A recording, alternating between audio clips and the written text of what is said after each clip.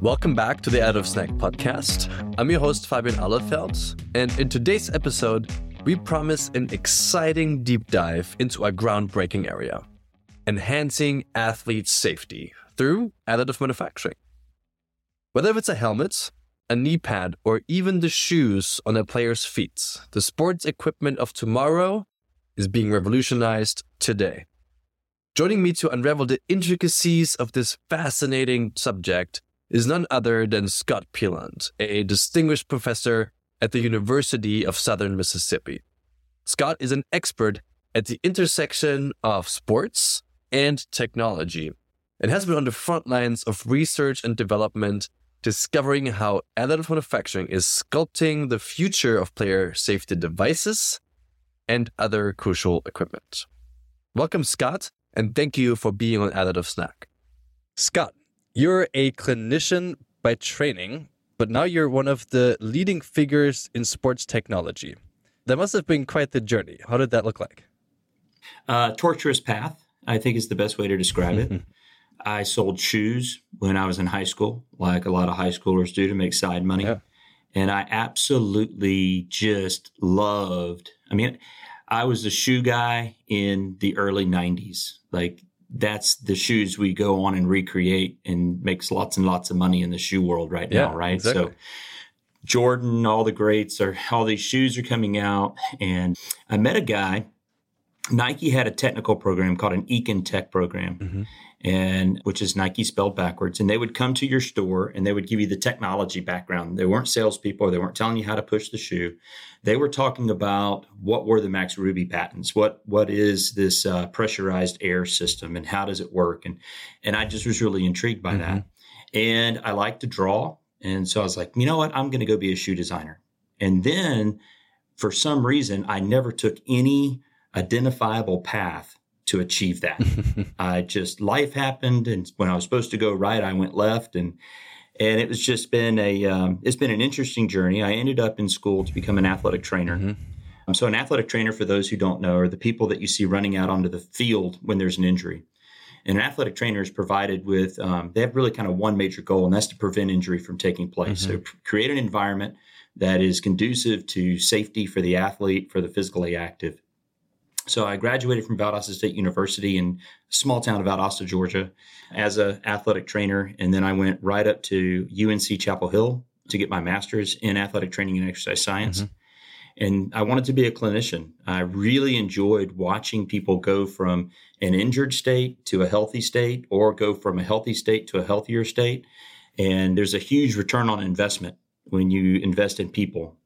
And I like the clinical interactivity and being creative. And athletic trainers are known just to be creatives. You need a pad, we can make a pad. You just try to use what you have, whether it's duct tape, a 9-iron, and a Brillo pad to make it happen. You can try to make it happen. So that's the aspect of athletic training that I really liked. I worked for 2 years as a high school clinician and met my beautiful wife. And then we went off to do grad school. But while I was working at the high school level, this is mid to late 90s, I really quickly realized that there was not a whole lot of, there were not any tools in the clinical tool belt related to the brain injury of concussion. In fact, when I was at UNC Chapel Hill, Kevin Guskiewicz was one of my advisors. He's now the chancellor of Chapel Hill. But he's one of the leading individuals on the forefront of concussion, of the brain injury. And so that's where I was exposed to it. And when I was acting as an athletic trainer at high school in Georgia, I was one of the only athletic trainers in the entire state that was actually implementing a concussion protocol. Wow. And that's not that long ago. I'd love to tell you that I'm really young, but I'm 50. But still, that's within not too distant of a time. Yeah. So we've come a long way.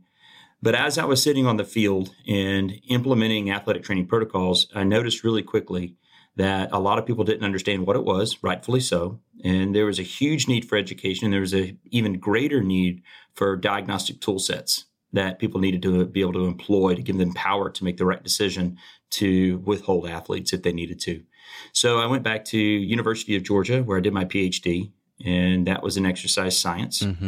And I focused on concussion, but on the clinical side. So coming up with symptomatology checklist and scales that could measure and diagnose the concussion. Okay. I came to University of Southern Mississippi as my first job, fully intentionally mindset, I'm going to continue my line of doing clinical research. And for some reason, in 2004, I really couldn't find a population of athletes to actually do my studies on. Mm-hmm. And so when you're doing clinical research and you don't have access to athletes to do clinical research, you've got to back up and punt. Okay. So I had a colleague that I met. He was also starting out, also an athletic trainer, exercise scientist. And we were thinking we wanted to go get some large grant dollars because that's what the brochure and the PhD tells you, right? You go into academia, you need to go get some pretty substantial funding. And so that's what we had our mindset on. So we went through an entire list of some of the largest or most successful grant writers in the university. And we found a guy by the name of Charlie Hoyle. Well, Charlie Hoyle was a polymer scientist. And so we walked and knocked on his door and asked him to mentor us in grant writing. And probably, I would say, the next 3 years was more like a postdoc in polymer chemistry, polymer engineering, material development, and understanding the massive importance and the huge gap missing when you want to think about the human material interface. Mm-hmm. And that's really where I started to get connected into having a better working understanding of materials, but also opening up doors to finally do what I thought I wanted to do when I was selling shoes back in 1991.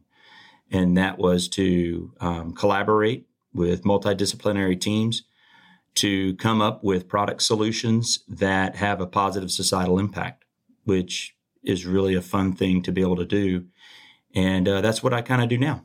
Yeah. And now you are a professor and the director of the School of Kinesiology and Nutrition at the University of Southern Mississippi. And like you just explained, you have a breadth of knowledge from the clinician side all the way to chemistry and material properties. And I'm very curious to understand the role that additive manufacturing can play in the field of kinesiology. And maybe do me a favor in explaining what kinesiology actually is.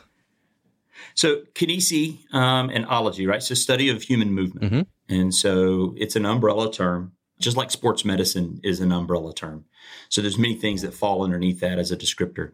And so when you think of kinesiology, you're also kind of thinking of exercise science. You're thinking of the disciplines of exercise physiology. You're thinking about biomechanics. You're thinking about coaching, management. The degrees that we have offer things like cardiac wellness. If you're going to go and you're going to help somebody recover from a heart attack, it's a great springboard field to jump into things like physical therapy, occupational therapy, athletic training, physician, medical doctor, all of that. So it's the foundational information on how the human body functions physiologically, biomechanically, and even emotionally, because we even do sport coaching, which would encompass sport psychology, exercise psychology. So it's a pretty broad field. So you need one really cool looking word that explains it, and that's kinesiology. Okay. And then the nutrition side is we have a program that prepares people to become registered dietitians. And so we combine those and we take the strengths of both aspects to prepare our students as they move forward. Years ago, we actually began to partner with the University of Southern Mississippi has a polymer science and engineering program, which is pretty elite and just a great group of colleagues to work with. And we partnered with them on several years ago in actually advising students that wanted to do more sports technology related fields, or you have access to those. Mm-hmm. And so we had a PhD program that we fostered individuals through, and they really left our program with the full breadth of knowledge, PhD level knowledge of exercise science, kinesiology, and a full level and depth of knowledge on the polymer side. Mm-hmm. And a lot of those folks are active in industry right now. Yeah. And they're doing really great things. And as time has gone by, when we finally started to be successful in grant writing, the conduit for which we were able to do that is understanding how to mitigate blunt impact in helmets and doing that for the Department of Defense and the U.S. Army. And so I have a lab, and we can take anything that is worn in sport or tactically, and we can assess it in our lab. So monorail drop towers, pneumatic impactors, twin wire drop towers, high-speed cameras, concomitant ATDs, anthropometric testing devices. And so now we've been doing that for about 8 years. Mm-hmm. And we've done everything from create blunt impact mitigating liner systems for advanced combat helmets, mm-hmm. all the way to consulting with companies to do soft shell helmets, to full-size football helmets, mm-hmm. looking at baseball, lacrosse, women's lacrosse, potentially in helmets, and have consulted with different firms from everything from ideation all the way up to implementation. And so that has been a terrific vehicle for us to gain a better understanding of additive and really the robustness of what additive brings to the table. Mm-hmm. I think I can probably sum up linking that chasm that exists between saying, well, I'm an athletic trainer. You never really put those in the mix. Yeah. And I do kinesiology, so you don't really put that into the mix. But what we really found is when we first started around 2014 and looking at what was available off the shelf to actually try to prevent concussion, you're looking at systems that were using very simplified foam systems, vinyl nitrile foam typically, which works great, mm-hmm. but it's a pretty old technology. And even in 2006, when you started to see quote unquote advancements being made to mitigate concussion, the only thing you really saw was helmets shells getting larger, mm-hmm. right? So in 2005, 2006, Riddell Revolution came out with a 40% larger space. So you're pushing more foam in there, which is that's a first step for sure. And so what we began to realize with our polymer friends is the first limiting factor is going to be a lack of novel materials to do what you need them to do. Mm-hmm. And you are working within a very limited design space. You've got variables that come into play that are hard to control. You've got design cycles that are very quick, and you've got an almost impossible injury you're trying to prevent that's almost impossible to measure to find efficacy. Mm-hmm. And so it's a very difficult problem to solve. We feel like if you were going to see an advancement in actually mitigating the injury, you have to have the creation of novel materials. And where that is happening or has the greatest opportunity to happen is in additive. Okay. And that's what gets us pretty excited is, we started working on with Dr. Hoyle before he passed away. We were working on thylene acrylate systems. They're perfectly cross-linked. They've got amazing mechanical properties. And so that was our exposure. The dean of our school at the time, or our college at the time, had a career as a dentist. Mm. And so as young junior faculty working our way up, we were like, well, let's make mouth guards. Let's 3D print mouth guards. And that was really, that was in 2006. And that's what we were aiming to do. Wrote a couple of papers on the materials, and that advanced into, and Dr. Hoyle died, that advanced into looking for other people to collaborate with, which transferred over into energy mitigating systems for helmets. And so that's the pretty long-winded answer. That helps a lot. Thank you for that. And I mean, you just mentioned that previously the answer to preventing concussions is larger shells and more foam, right? And we see that in other industries too, because we're limited in our thinking and we were limited in the design space that we're working with. How is additive manufacturing changing that whole design space, and how does it allow designers of sports equipment to think differently on preventing injuries such as concussions?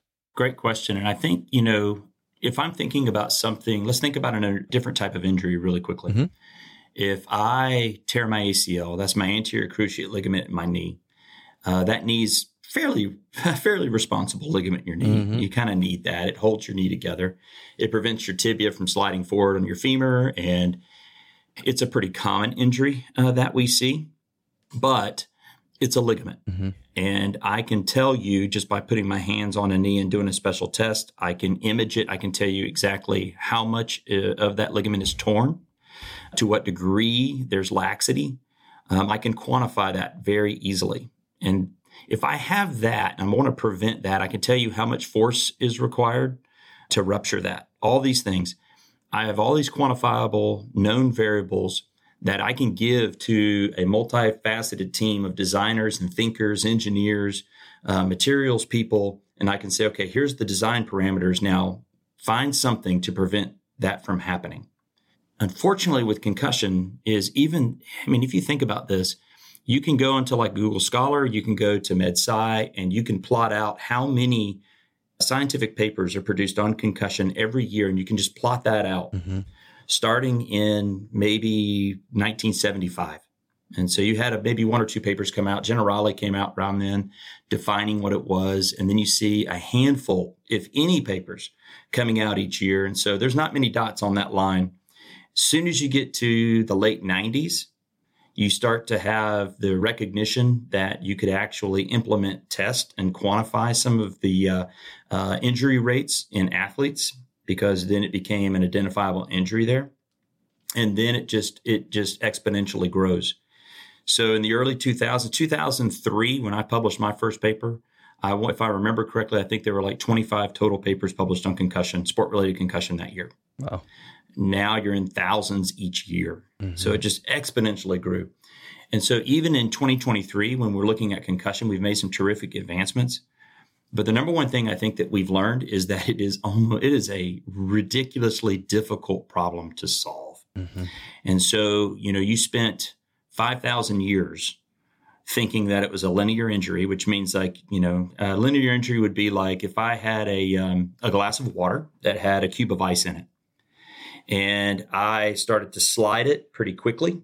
Then you would have the glass move, the water move, but you would have that ice that kind of lags behind, and then it tinks up against the glass against your hand. So that's linear. But if I now incorporate another idea of rotation, where I'm not sliding the glass along the table, I'm actually hitting it down to up and I'm spilling it. The water flies out the top and the ice cube flies out of the top of it. That's rotational force. And so concussion is a combination of both of those. And we don't really have a firm grasp on quantifying, one, how to measure that in a human. There's been some really smart people and some really real innovation that's occurred in trying to discover those numbers, but there's not a real quantifiable threshold that's dependable and consistent, and it's just hard to measure. And so when you're talking about designing, asking to solve a problem, you're not giving this hard, fast, understandable, quantifiable injury to overcome. You're learning about the injury in the real time that people are trying to solve the problem. And so I think it's really easy to look at industry for a lot of us and go, man, they just really haven't done a whole lot except for marketing. But the reality is the problem is that difficult to solve, and anything towards that end is a positive step, I think. And so the first feasible step, when you saw this massive rise in a need and an understanding of the injury, a need for a solution, then you start to see that helmet's getting a little bit larger, but you use what you have available to you. Then you see people start to think outside the box and say, okay, well, thin-walled collapsible structures, or they use that in car crashes. And so let's apply that. Let's make it out of a TPU. And so companies like Schutt started to make TPU collapsible structures in their helmets, which is an innovative step.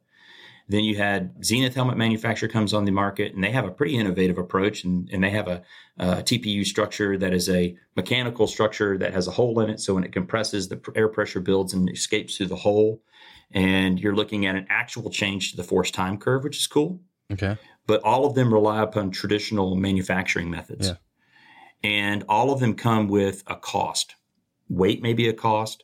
Thermoregulation, which is another huge issue in sport. You kind of have to kick that to the curb a little bit and say, well, I'm worried about putting as much foam or TPU in there as I can to try to mitigate this nebulous concussion. But I'm also now increasing another problem. Where additive comes into play is, I think, the design freedom for people to think outside of the box, to be able to try to design towards the things that we absolutely know, whereas it's rotation and linear, while also considering things like thermoregulation.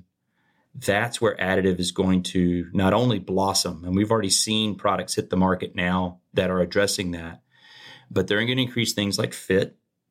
You're going to be able to eventually be able to control your weight and put weight in different parts of the helmet that it might be beneficial to, just like you think perimeter weighting in a golf club. Yeah. So you might be able to do that within a helmet. And then just having a greater design freedom for different types of structures that we're not even aware of yet. Additive allows you to do that. And it allows you to do that on a time scale that doesn't necessarily require you to go out and think of the design, then go do the tooling, spend a lot of money and time on tooling, get the prototype, realize, ooh, that was wrong, and then go find more money to do more tooling.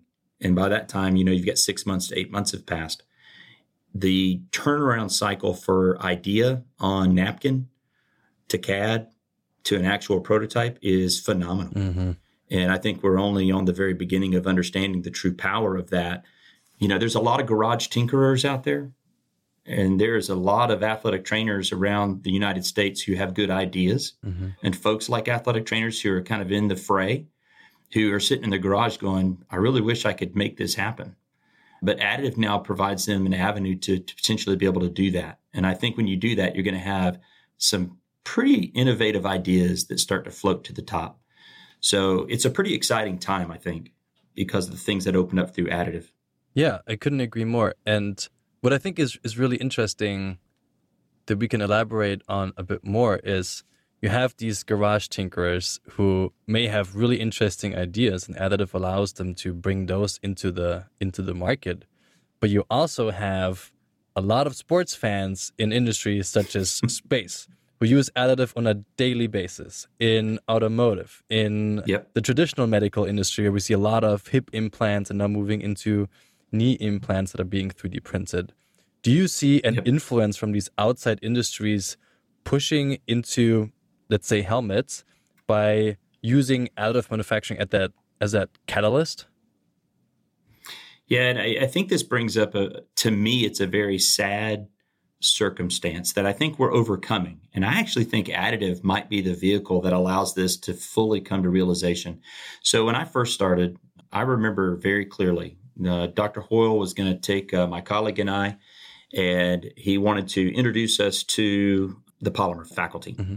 So we brought a football helmet with us, and it was not painted. It was just, polycarbonate, typical shell, and it had stickers all over it, just like, award stickers, name stickers, all over it. So I bring this in, and it's the first time many of them have ever even held a football helmet.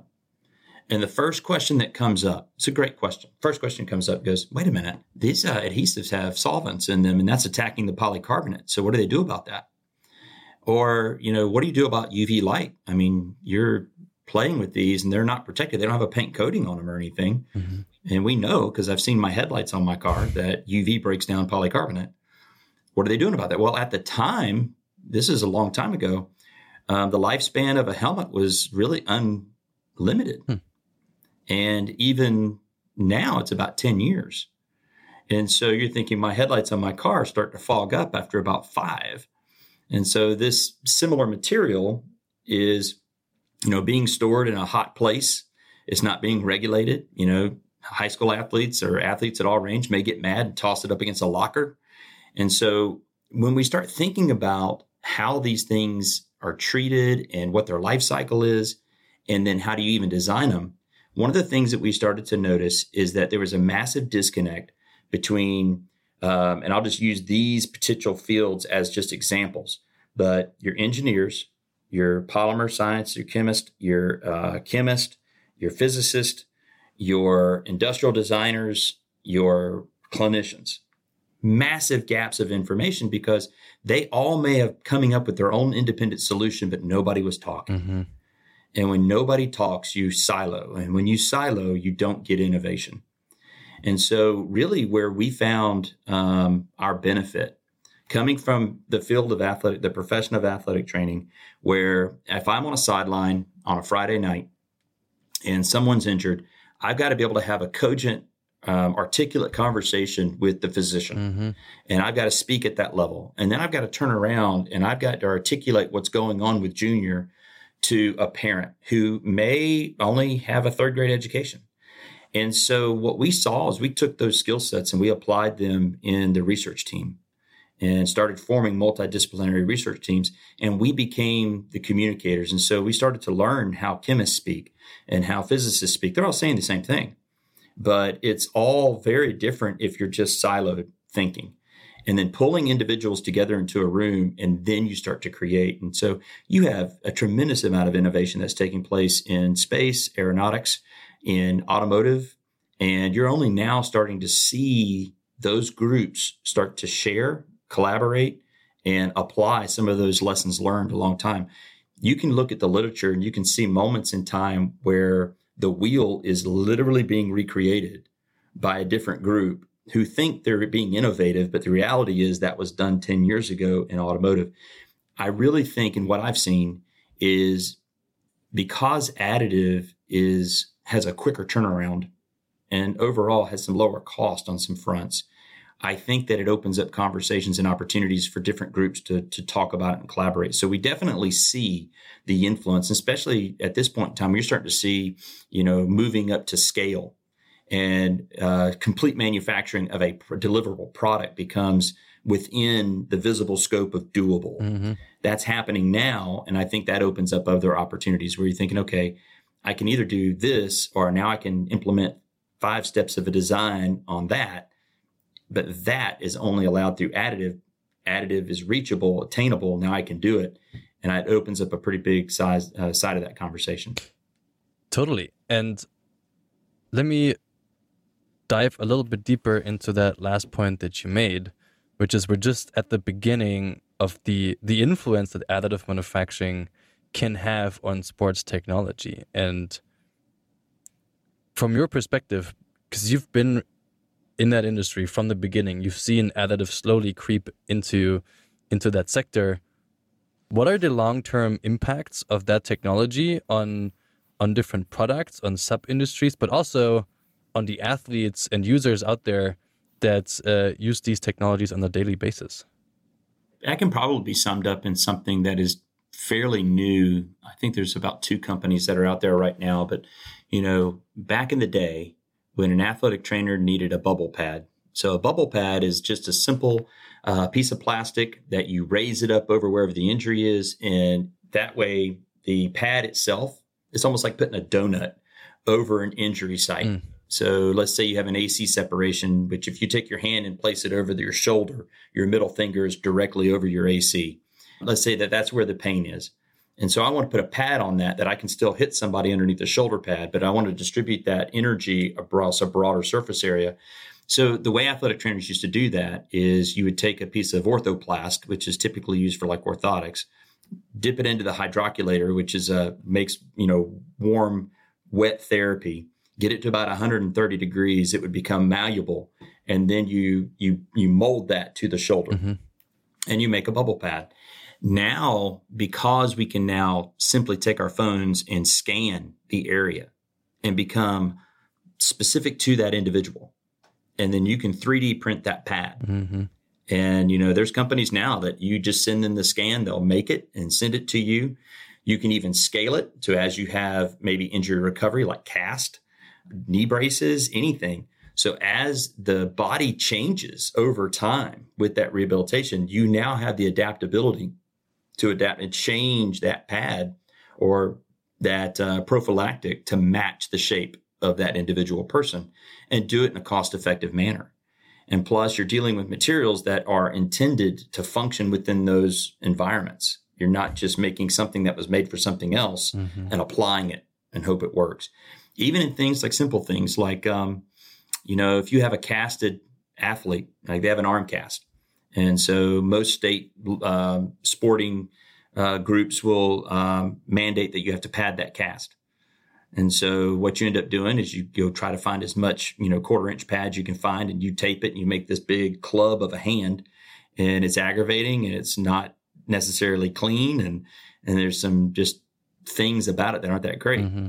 But now you could easily scan that cast, make a 3D printed pad, put it on there. It's clean. You're not going to worry about staff because you can clean it. And there's just a lot of small things. I foresee a time where athletic training rooms will have 3D printers within. I foresee a time where, maybe even have one in your home and you can scan and pull from a litany of things. And orthopods are able to sit there and go, this is what you need.